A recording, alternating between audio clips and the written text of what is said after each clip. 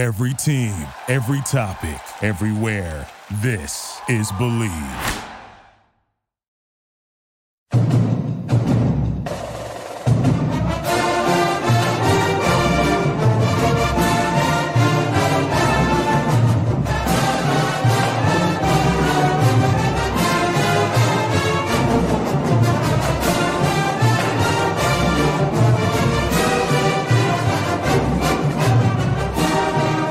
First loss of the season, but like you said, they covered. So they did cover. So good teams win, great teams cover. So Rutgers covered the 24.5-point spread here. But it's I felt like the game was pretty close for at least three quarters. It was really just until the end there that things fell apart. And I know I was tweeting a lot about the officiating, but I don't even think that if 3 or 4 calls got reversed that we were going to win this game. I think all the momentum really died on that first penalty call on Holland Pierce, that hold on the Menungai 27-yard rush on the second offensive drive. You know, we have that awesome long score by Christian Dremel to start the game. I was super high on, the adrenaline of that. They go 3 and out on the following drive. We get the ball at our own 25, we run the ball to midfield, and then the phantom holding call happens, pushes us back to a 1st and 20. And this offense just isn't designed to convert first and 20. That was a 40-yard flag, by the way, because they would have had the ball at the 45 or something like that after the run, and they pushed us all the way back to the 10. That's how big a flag that was. That was a big bummer. Yeah. Yep. And Menungai really got held in check all game. He had 11 rushes for 27 yards on the day. Gavin was our leading rusher at 6 rushes for 28 yards. I thought he had a great game, honestly. I think the stat line doesn't look great. He went 11 for 21 for 180 yards passing, 1 touchdown, 1 interception. Like I said, 28 yards on the ground. I thought he made a lot of good decisions early in the game, though, especially in RPO situations. He didn't really put the ball in harm's way. And I don't really put the interception on him either, because the play call was terrible. Yeah. Like, 4th and 2, you've done these like RPO style runs on every 3rd or 4th and short all day. And then you call a screen that's like not blocked well. If you notice, there's 2 or 3 linemen who are just kind of like flailing, trying to get their arms on somebody for that play. And it's unfortunate that, it went the opposite way for 6. Yeah, that was a fluke. It definitely was a fluke. Yeah. But I'm kind of rambling here. How do you want to structure this discussion? No, I mean that's a good way to kick it off, and then we can go through we can start at the very beginning and go through it, because it wasn't like we're going to talk about 4 quarters of football. The game was really over. I actually put a game over right after the interception for the touchdown. You knew the game was over. That was it. That was the game, and anything that happened after that. Because really, if you look at it, 17-7, let's say they get the first down, let's say they score, they're now 1 score with a little bit more than a few minutes to go in the 3rd quarter. I mean, that's a real football game if they score on that drive. And that game that score right there that went the other way, it was big. I don't even know how to even use what adjective to say how big that was, but it was what it is. It was what it was. So let's go ahead and by the way, we're going to keep an eye on the chat, and we appreciate everybody who has already gotten the head start on us as usual. So appreciate you guys joining us here on the Rutgers Football Channel for postgame number 4. Wagner coming up next. I know we didn't talk a lot about Wagner at last week's show, so not that we're going to talk a lot about him on this week's show either, but what I did like about seeing Wagner when I put them on the board there as our next opponent, Mike, was the fact that couldn't have been scheduled any better. Because that's what the team needs. It's just, hey, you know what? We go right back to getting a W and go to 4-1 and look at the schedule and realize that, hey, you know what? We got a shot here. We got a realistic shot for a bowl season. Yeah, I agree. I think it helps too when your opponents have down seasons, or in some cases just totally falling apart, like Michigan State. Wisconsin looks vulnerable. Iowa looks vulnerable. They're both road games in the Big Ten, so they're never gimmies. But Michigan State, I feel like you could kind of say that Rutgers really should win that game. I'd be surprised if they were anything less than a touchdown favorite in that one. Indiana hasn't really looked that great. Maryland's looked a little worse than you expect, but they're going to be a tough game. Rutgers has seemingly always struggled against Maryland with Talia there. But there are at least 6 opportunities for wins on this schedule, and 3 more of them are ahead of us. I don't think I think it's basically as close to a lock as you can get that they're going to win against Wagner next week. Yeah. It'll be nice to clean up some things that, I thought they did poorly today. They can clean up against an inferior opponent before you go on the road to Wisconsin. And I don't think this game really changes my outlook on the team at all. No. You would have liked to see it be more competitive late in the game, but like you said, that pick six happens with 4 minutes and 30 seconds left in the third quarter. And say we go for the field goal there, I think it was a 46-yarder. It would have been a 17-10 game. Say we convert, and then that's one of the other frustrating things is Dremel gets held on the previous play on 3rd and 8 when he makes that acrobatic shark jumping out of the water type catch. Yes. The play before that was for some reason they called taunting on the field, but then they picked it up. The referee 6 feet away from the play. Yeah. That was the one where Gavin threw it about 4 feet above Isaiah Washington's head. The corner pushes him and then does the incompletion in his face. I know it's a discretionary call, but if you're the referee right next to that play and you throw the flag, how do you get convinced by the rest of the crew to pick that up? That should be your call. It's kind of if you're the referee on the baseline and you say the guy steps out, the guy at half court coming and say, no, he didn't step out. Yeah, sure. I just don't understand overturning that. But well, look, that's why I said actually in a few other games, post games we did, I thought Rutgers, they were getting a lot of breaks with the officiating.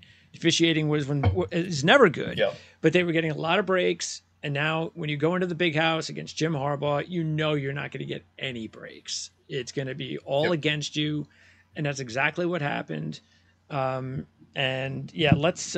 dive into it because that first touchdown pass play was so awesome. It was so great to see. Yeah. And what was also awesome about it was that it was pass, touchdown.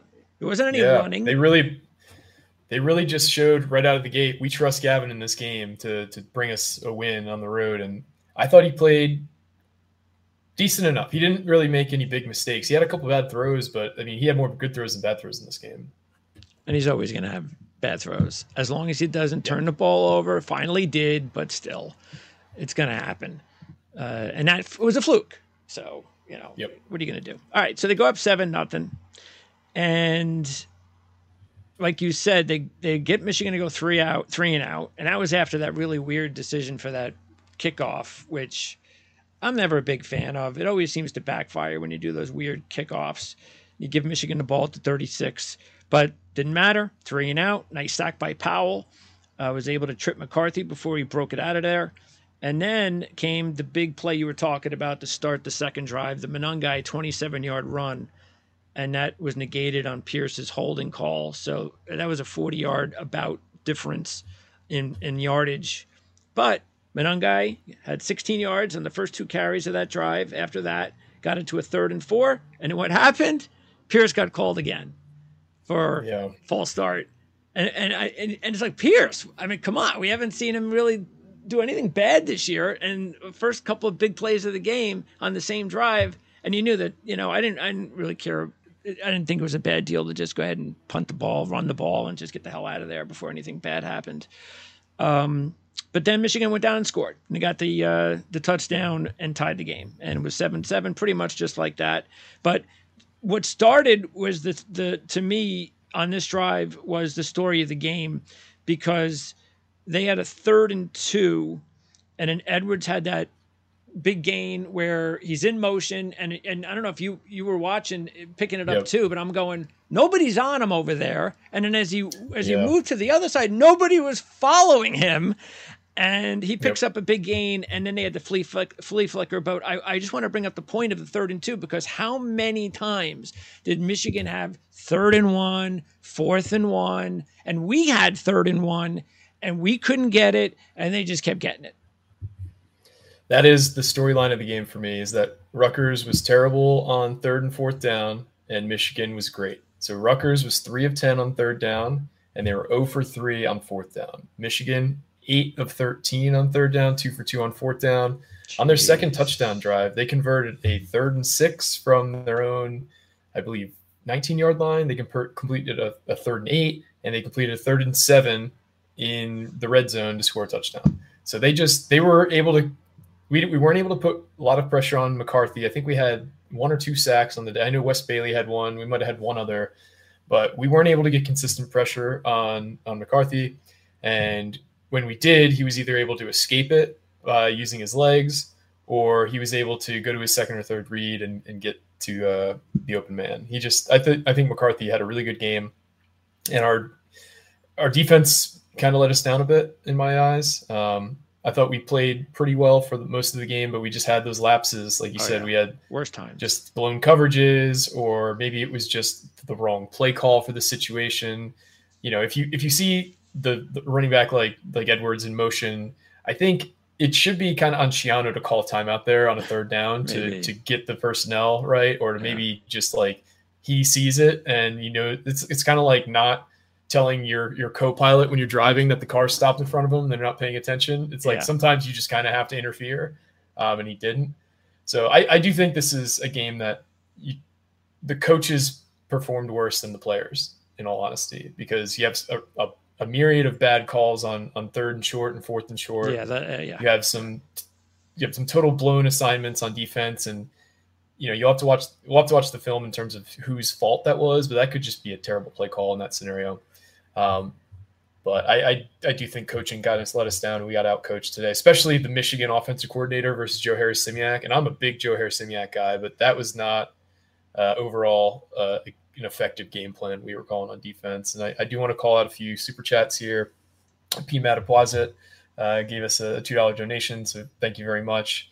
And HGJ threw a super chat out. He said, F the refs, but Gavin looked like he took a step forward today. I agree. I thought Gavin played really well, even though the stats might not be a clear indication of that. I thought Gavin kept us in this game more than, was a deterrent. I don't think the interception was on him. I think that was a terrible play call by a guy who I thought has had a good season calling plays in Soraka. I just don't think it was anybody's day on the coaching staff, and they'll have a lot to. I'm sure Greg will have a lot of very long talks with the whole staff this week. And it might also just be one of those things where, not that I'm alleviating the blame, but we just did such a huge talent discrepancy between two teams. Yes, yeah, and it's really hard to, because like you said, I don't know. We're not in the room. We don't know what's going on. We don't know why they're calling the plays and who's maybe not taking responsibility on the field to make sure the plays are successful. So, but yeah, it is what it is. It was definitely not their best coaching day, no question, and they've done a really good job to this point. And you were mentioning how Wimsatt had done a pretty good job on the decisions, the run pass options. I mean, especially the run to either hand it off or take it himself options. He had the 3rd and 4 run on first down on the following drive after they tied the game up. Then he had that 15-yard run right after that. Then he had that 2nd and 9 pass to Jackson, which was nice, and everything is rolling along nicely. But here's one of the first really bad, like, what are the officials doing that screwed their entire drive? Last play of the first quarter, they hand the ball off to Monangai. They blow the whistle. Yeah. When clearly the pile had not even come close to stopping yet, and the pile moves past the first down marker. And I'm not, look, maybe if you want to say Michigan held up because of the whistle, fine, whatever you want to say it, but we still would have either had a first down or been right next to the first down. Instead, that's not what happened. We wound up with a 4th and 1 on the first play of the second quarter, and then we got stuffed. But the legal procedure, we got lucky on Michigan, and we wound up kicking the 51-yard field goal that was missed. So, yep. We did miss one thing that I want to shout out to, that Flynn Appleby 75-yard punt. Oh, yeah. It was getting a lot of national press. You saw a lot of Barstool guys, a lot Good of one. fantasy experts tweeting about it. And for those of you who either didn't see it or want a refresher, Rutgers punted, I want to say from their own 18-yard line, Michigan didn't really put a whole lot of pressure on Flynn Appleby. So what did he do? He did the Aussie style, long rollout where he rolled out probably for about 4 seconds before he actually punted it, and he just launched this nuke of a knuckleballer that rolled down to the 6-yard line, totally flipping the field. And that's kind of still like, I felt like, okay, this is another situation where we're gonna, make them drive the length of the field, and of course they scored to tie it. Yeah, it was like an 8-play drive too. I want to say like 8 plays, like 94 yards. That was the one that they had like you said, the Edwards completion for like 30 yards. Yes. They had the flea flicker for another 30. So anyway, yeah, it's 7-play drive. It's unfortunate because of the punt, but he has done a really good job. I mean, we're very fortunate to have found another really good punter. We're not going to dismiss, of course, Mr. Corsack, but he has done a really good job. And by the way, one of these punts he is going to take off. I'm surprised that Corsack didn't take off more when he was here. I think he only had the one against Nebraska in like 2018 or 2019 where he actually kept it. But, when you're rolling out that long, and a lot of these guys played Aussie rules football, so they're used to actually like taking a hit and running upfield. Sure. And they got some speed behind them. They never really called. I don't know if it was because they're too valuable to get hurt, but they never called the fakes. They've thrown more passes on fake punts than they have done on runs. But I thought the thing that made that early whistle even more egregious is later in the game they clearly were letting Michigan just like run those piles for forever. Yes. And then Blake Corum clearly fumbles on that one pile they had to push. Yes. And then they called him down. They don't even review it. Yep. And that's just another instance of these refs being god awful today. But anyway, absolutely onward. that was a huge one, and it changed. And that 51-yard field goal, by the way, was really, really close. That was not a bad effort by Patel. They were sending out push notifications on the different like sports apps. Like ESPN sent out that he kicked the field goal and was good, and I think Fantasy Sport, one of the other fantasy apps, they sent push notifications saying he made the field goal. So that's how it looked on TV. I thought he made it, but upon like the other view where they kind of position it underneath the goalpost, it was clear that he missed it. Yeah, but it looked true from the long view. It did, and that stadium in general, with I don't know what it is. Maybe it's all the colors by the fan. It is real tough to follow the ball. Whenever anybody kicks it there. So that was that was one of them that was too bad, because let's think about it. If he makes that, now Schiano is thinking, all right, he can make a 51-yarder. Now maybe he doesn't go for it on 4th down. Maybe he goes and kicks the field goal and then get the 3 points, and now all of a sudden, that's a completely different game. So again, there were so many little things that happened until the pick 6 that Rutgers was just there. If they had a break by the official, if they made just one other play, this game could have been completely different in the 4th quarter. So that's all we could really have asked for anyway, to tell you the truth. So, all right. Yep. So after that miss, Michigan gets the ball back. But what I liked about this defensive stand is that after Michigan got into field goal range, they had 3 plays. I think maybe a run and 2 passes or whatever. But Rutgers did a really good job of tackling and keeping guys from breaking tackles and just getting them down. So it was 4th and 2, and it forced Michigan to go for the field goal. And they decided to go for the field goal. Then they had the delay of the game, which was really weird because I don't know if you noticed. I flipped back on my clock to see what the clock was. It was on 1 second. I was like, why did they call that delay a game for?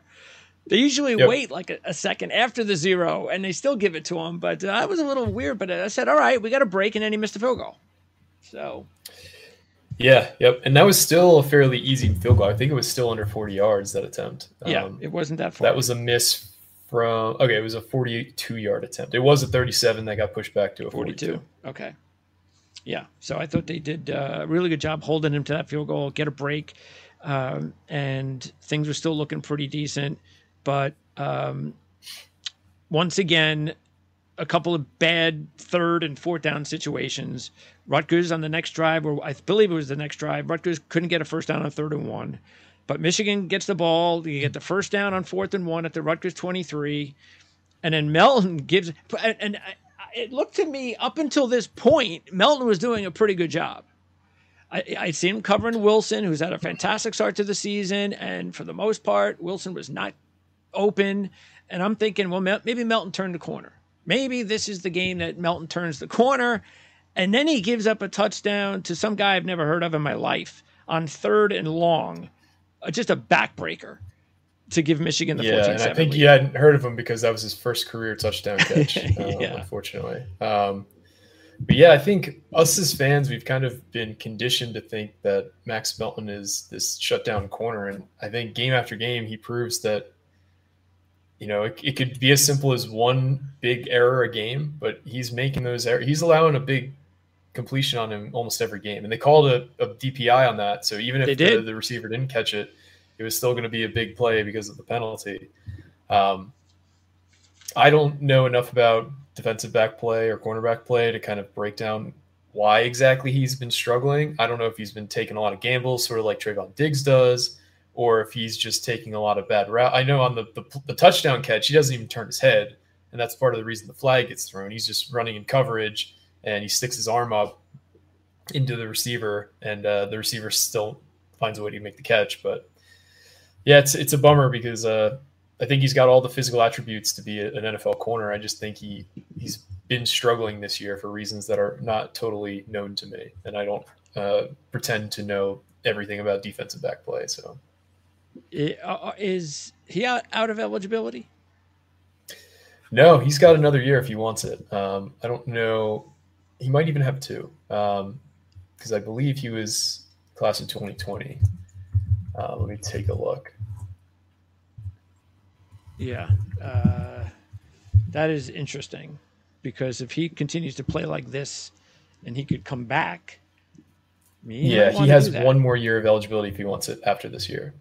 Yeah, he's got to pick up his game because at this point, I mean, we thought just a couple of years ago he was a lock to be a at least a day 2 guy.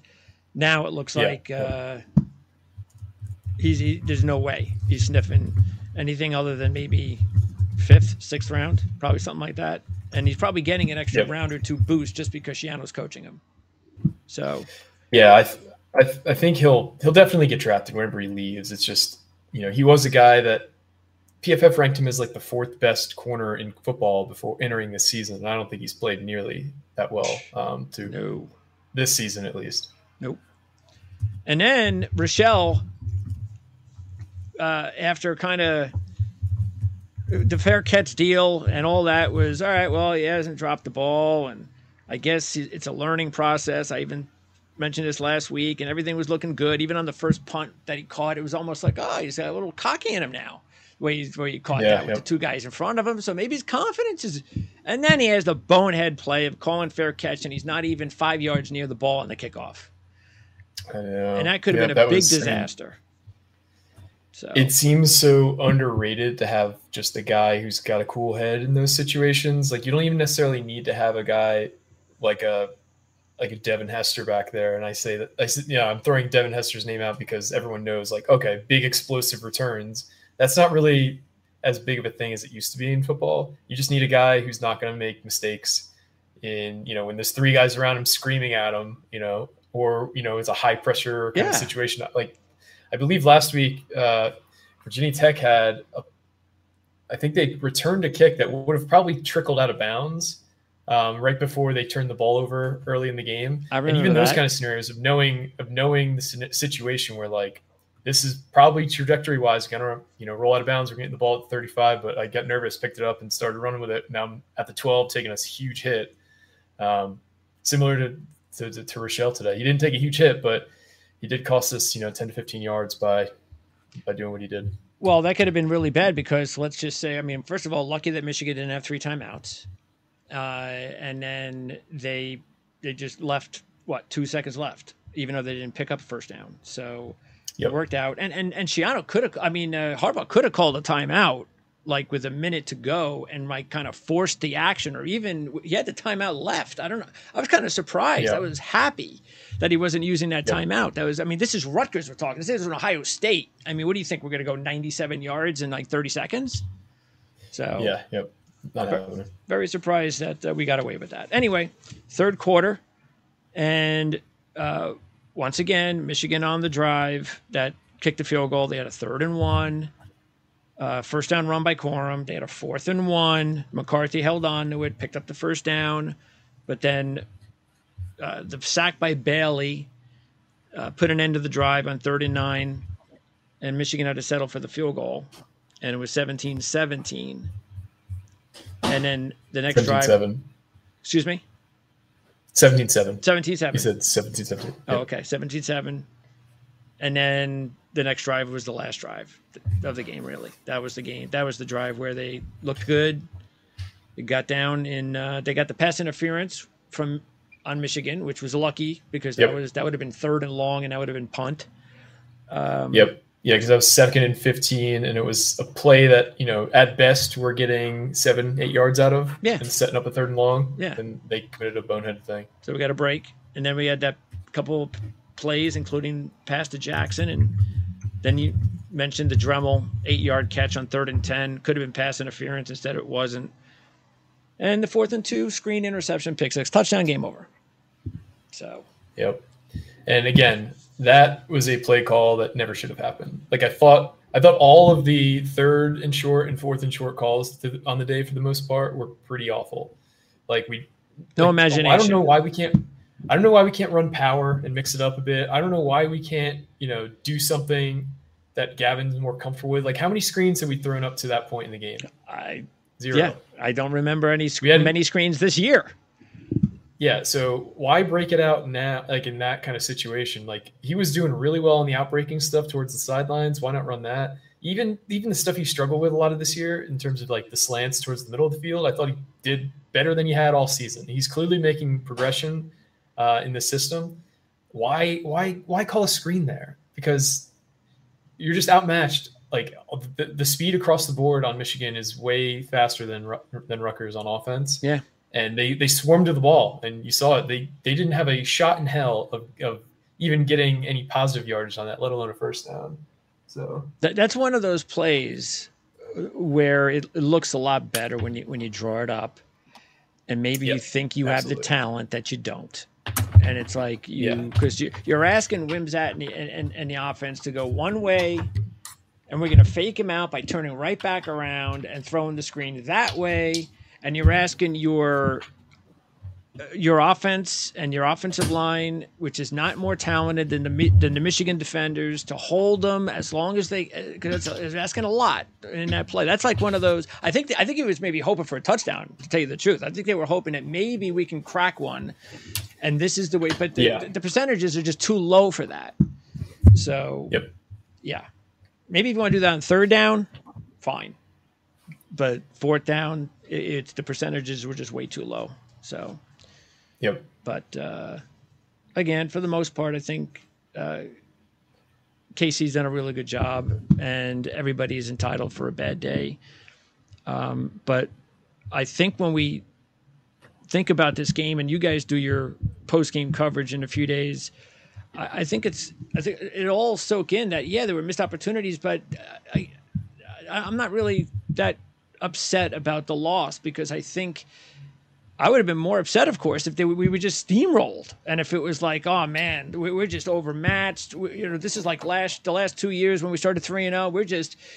We're not as good as we thought. But no, we hung in there, and I think it leads me to believe that as long as they keep improving each week, like you were saying with those road games against Iowa and Wisconsin, well, why can't we win one of those games now? That they're not Michigan. We can win. We could just play a little bit better and improve by the time we get to those 2 road games. I think we could win one of them now, and I wasn't so sure about that a week ago.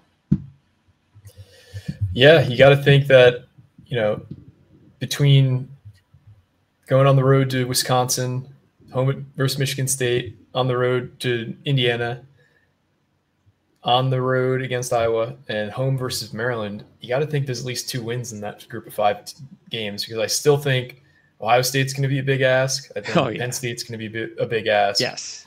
But if you can't beat 2 of those 5 teams, especially this year, Wisconsin's adjusting to a new offense. I knew last night they were beaten down on Purdue pretty good. but their first 3 games, they didn't look that great. No.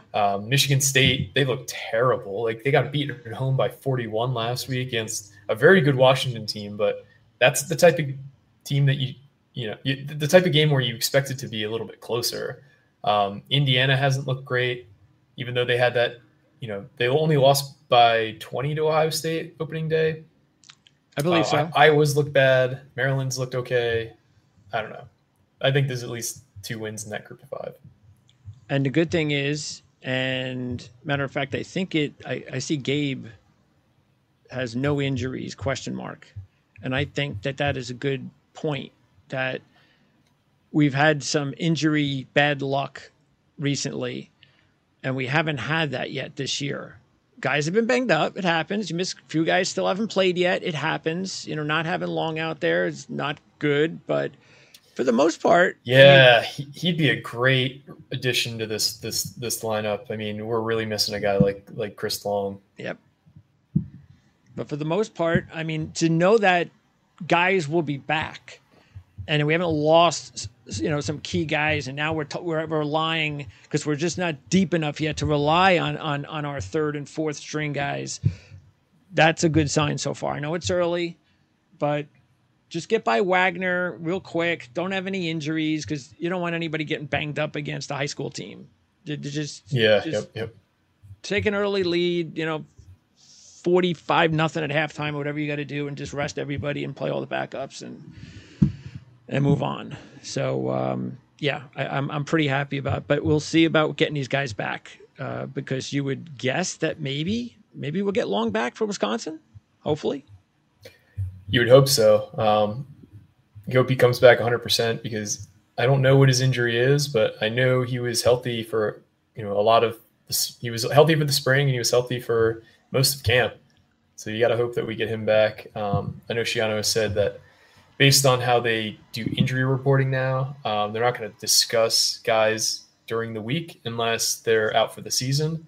So it's a good sign that he hasn't gone out there and said somebody's out for the season or not. I have a hard time believing we're going to see a guy like Tyler Needham back at any point this year, given how hurt he looked against Virginia Tech when he got carted off, and the way that Shiano talked about him. It sounds like he's going to be one of those guys that's questionable every week, but probably doesn't play the rest of the year, or even if he does, it's probably the last few weeks of the season.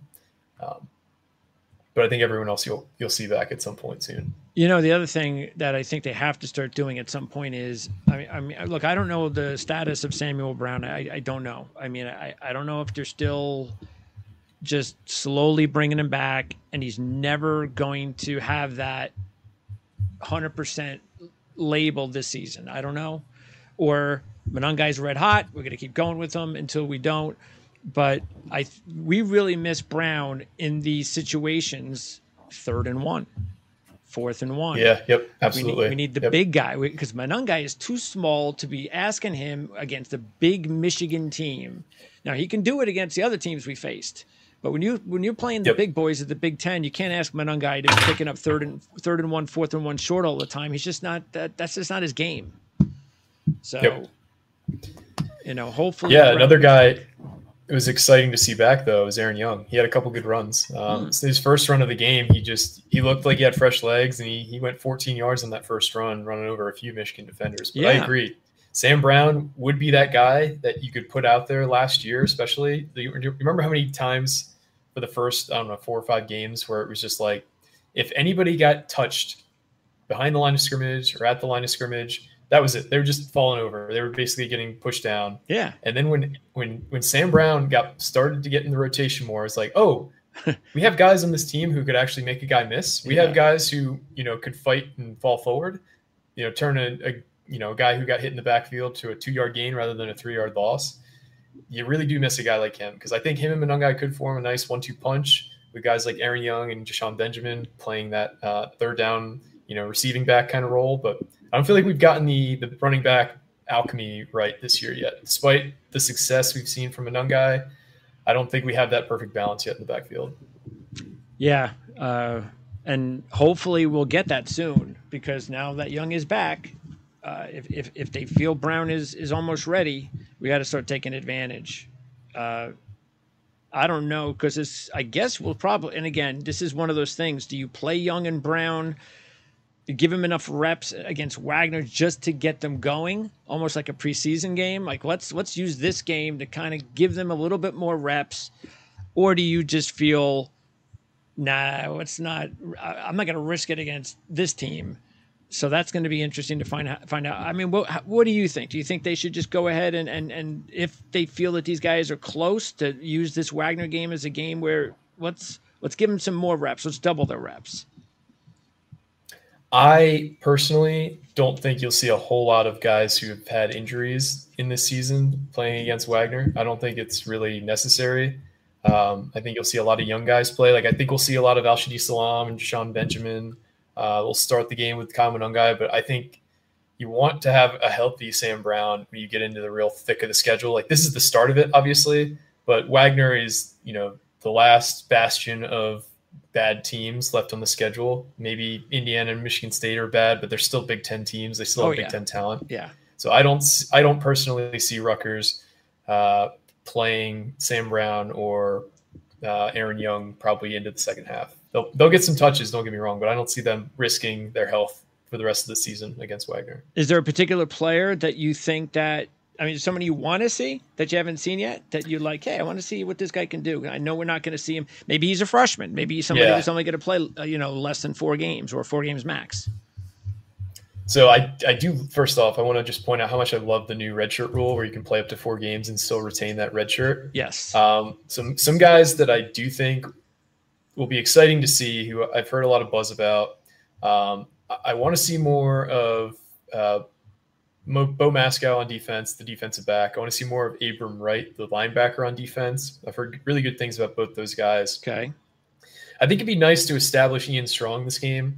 He saw that huge catch the opening game against Northwestern. He had a really nice catch today, but I feel like you got to find a way to really get him involved with the offense, because he's one of the more talented skill position players we have on offense, but he's just not getting enough playing time. I really want to see a tight end breakout at some point. Yeah, that's it. Like, we've heard good things about Sean Bowman. He hasn't really played well enough to kind of justify playing over Johnny.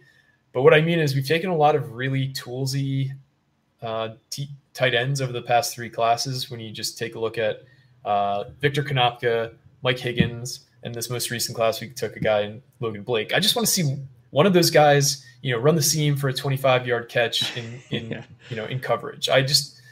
Is that too difficult to ask? These guys are all 6'6", 6'7". Like, these are guys you should be using as mismatches, and none of them seem to get on the field. So that's I want to see some tight end flashes. Another guy I'd like to see a little bit out of, I guess, in this game is Moses Walker. He hasn't gotten a ton of playing time, but he was one of the highest rated recruits Schiano's landed in the 2.0 era. He's the number one ranked recruit in the 22 class out of New York.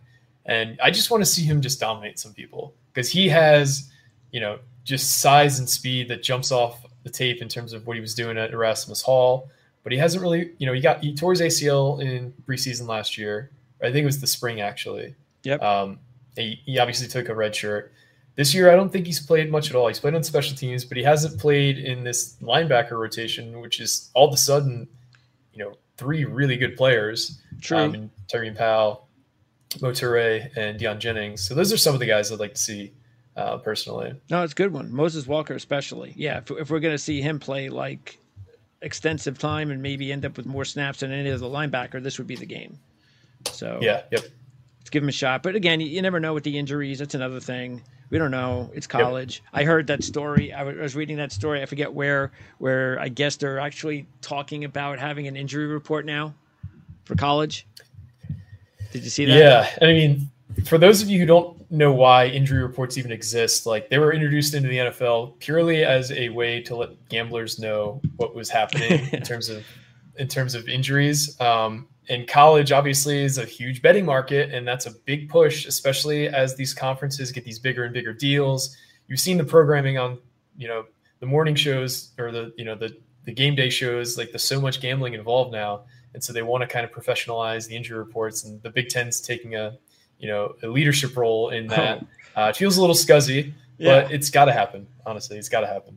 Yeah, it is. It's just too crazy. I mean, it's the one thing where for years you just keep looking on different sites and you're wondering, I mean, is there anybody out there that can give me some sort of consistent injury updates? And there just isn't, because nobody really knows, especially when you're being told certain things like, oh, yeah, Cam Rising, he's going to start against Oregon. So he's coming back against Baylor. He's coming back. And then all of a sudden you turn the game on. It's like, he's not even dressed. He's not even playing. I mean, I thought you said so. Yeah, it's from one end to the other end. They need to do a little bit better job. But you're right. I don't think I need to know every little detail. I just want to know if is the guy playing or not. Is he starting or is he sitting? You know, what is the situation? I mean, why not? Especially, I mean, can't we know if certain kids like Brown or Walker are there's some designation there that they're not 100%. I mean, how is that going to affect the opposition? I mean, they don't care. I mean, that's not going to be a big deal. Yep. So, yeah. Anyway. Yeah, I agree. But I don't know. And it's tough because in the NFL, you could, if you could institute a rule, you have a commissioner and you have all these billionaire owners. If a team breaks the rule, it's easy to punish that team. It's very hard to punish, Bowling Green for lying about their injury report. You know what I mean? Because sue the school, or you're going to fine the school. Like, it's a lot harder to legislate all that. But I mean, I really do think that, I don't know how long it's going to take, but I'm guessing that in about, I don't know, maybe 10 years. I mean, it goes by fast, so maybe 10 years. College football is going to look a lot like the NFL as far as standings, and maybe there'll be two conferences and something like that, East, West. That's the direction it's going. And I can't wait to get there. Everything that's happening now is just so awful. The switching of here and going there, and it's just so confusing. But we're in the middle of it. But I think once we get to the other side, I think it should look a lot better. So. Yeah, I totally agree. I think we've kind of exhausted almost everything. I'm reading through the chat here. If anyone's got a last second question, feel free to bring it up in the chat. Because we don't really have a lot to say about Wagner. And next week's post game should be what time is the game? 12? It's a 3:30 game, so the game should be over around 6:30, 7. 3:30 game with Wagner. Okay. Yep. Interesting. And is that going to be, when is homecoming? So homecoming, I'll just run through the next handful of games. So we got Wagner next week. It's at home, September 30th, 3:30 kickoff. It's going to be on BTN. The following Saturday, we play at Wisconsin. The time has not been announced yet, which is normally a good thing because they're kind of deciding whether it should be a tier 3, tier 2, or tier 1 game. So that's October 7th. October 14th is homecoming. That's versus Michigan State at noon.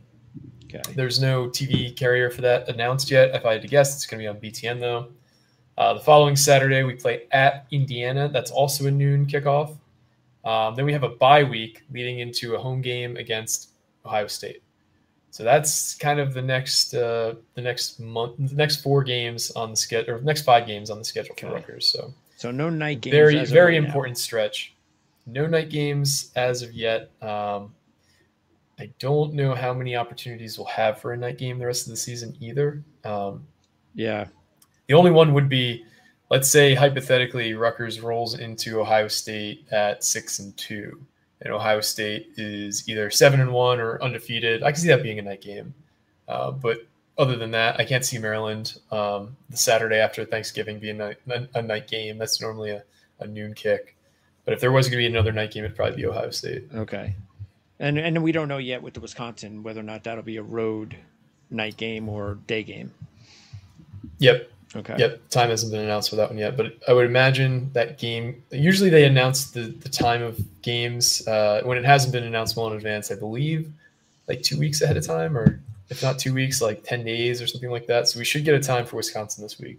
Yeah. So when we do the pretty fast, I would imagine post game show next week, we'll know what's going on with the Wisconsin game. And that's it, really. If you look at it, between now and Ohio State, November 4th, there's just one big game on Rutgers' schedule. One. And we're going to be a disappointed fan base if we don't go into Ohio State with a 6-2 record. As weird as that sounds, yeah, I'd say that's pretty dead on, because you should beat Michigan State at home and you should beat Indiana on the road, and I don't even want to say whether you should or shouldn't beat Wagner at home, but that's a given. Well, the thing with the way I look at it is if you can't beat the teams you're supposed to beat, well then then beat a team. If you can't beat a team you're not supposed to beat, like Wisconsin, then don't lose a game that you're not supposed to lose. So, if they can just win that Wisconsin game, so that just shows you right there what a monster game that could be, based on the rest of their schedule. If they can, because I just get the feeling after this game today that they have it in them. They could win one of these big games this year. I don't know when it's going to be. I agree. But I certainly hope they do. I'm willing to take a switch off. I'm willing to go win Wisconsin, lose Michigan State. I don't care. I just want the big win. I want the big win to hang our hat on. So when we're at the end of the season and we go bowling, we're a bowl team. And then don't forget, we had that big win against whoever. So I don't want to go to a bowl and then, and then look at our schedule. We beat all. I mean, look, don't get me wrong. Going to a bowl is awesome from where we've been. But wouldn't it be just better, be legitimate, if we went to a bowl and we actually beat a decent team? Look at all our wins. We all beat teams that are not going bowling. Something like that. I don't. That's not really a whole lot of a successful season as far as I'm concerned.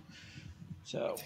Yeah, and I think that's the primary driver as to why basketball's popularity is shot through the roof, is because you go into every game with we could win this. We've beaten, number 1 Purdue on the road. Yeah. Like, we've upset teams. That's why I'm going to tune into every game and be excited for it. Yeah. Where Rutgers, when's the last time we've gone into a game as a serious underdog? And I'm not talking about a 3-point or a 4.5-point underdog and won the game. I can't remember the last time, honestly.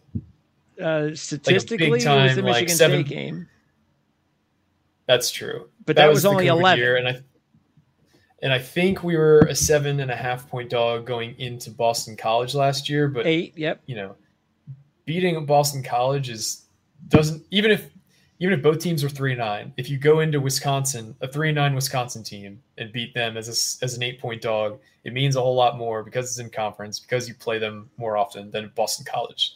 Like, Boston College is, Boston College. Yeah, sure. For lack of a better term. Yeah, we actually beat Michigan State and Purdue as 11-point dogs that year. That Purdue road game we had. So, yeah, I don't know. What do you think right now with the Wisconsin line would be right now as of today? As of today, I would say Rutgers would be 9.5-point dog, if I had to guess. Just totally shooting off the hip.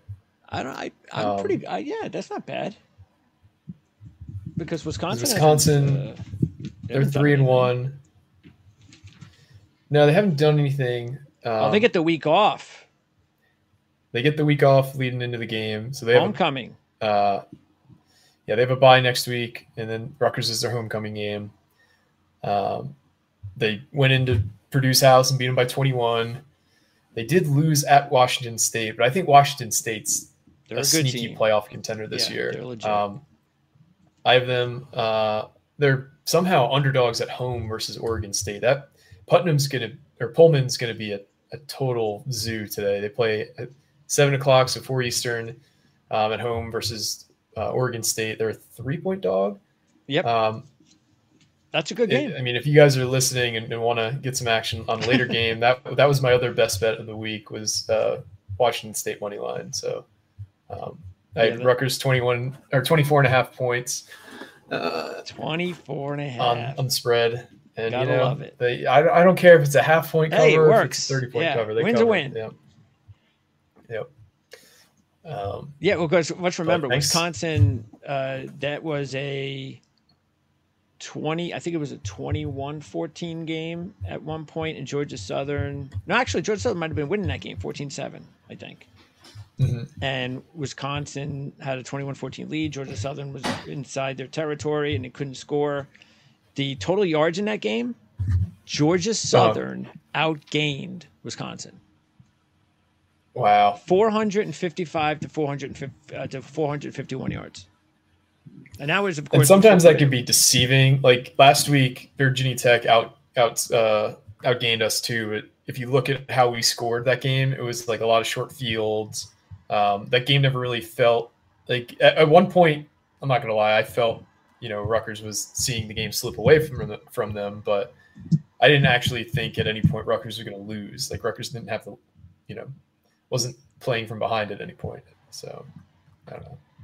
Yeah, but that was at least in that particular game, and you're absolutely right. You shouldn't, especially in games where teams are like, especially like things like pass defense. If you've given up like 400 yards of passing in the game, but hey, we won the game 70-21. We allowed all those passing yardage, that kind of stuff. But it was, at least it was a game that when you're leading, like Georgia Southern was 14-7.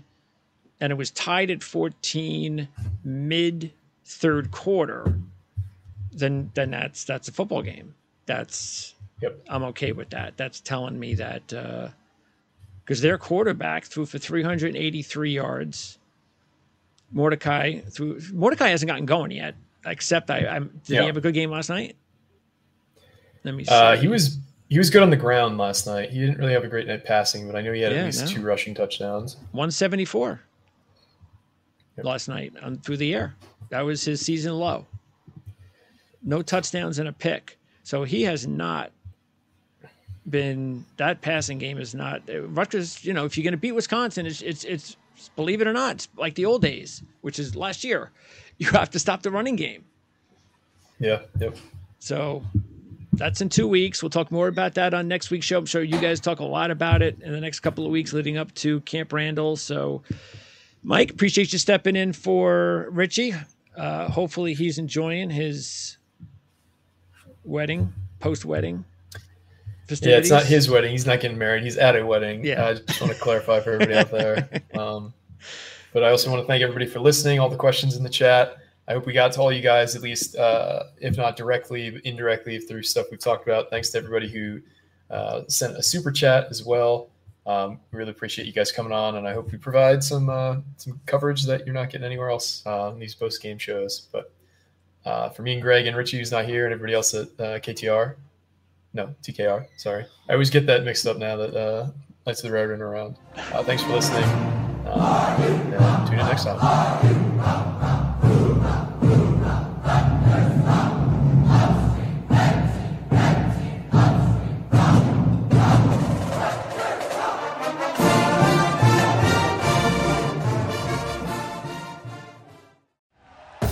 Thank you for listening to Believe. You can show support to your host by subscribing to the show and giving us a 5-star rating on your preferred platform.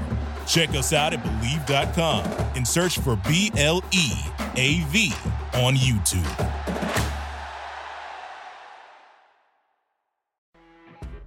You know when you're listening to a true crime story that has an unbelievable plot twist that makes you stop in your tracks? That's what our podcast, People Are the Worst, brings you with each episode. I'm Rachel. And I'm Rebecca. We're identical twins who love true crime cases that make you say, didn't see that coming, and we hate the people responsible for them. Listen to People Are the Worst now on Apple, Spotify, or wherever you get your podcasts.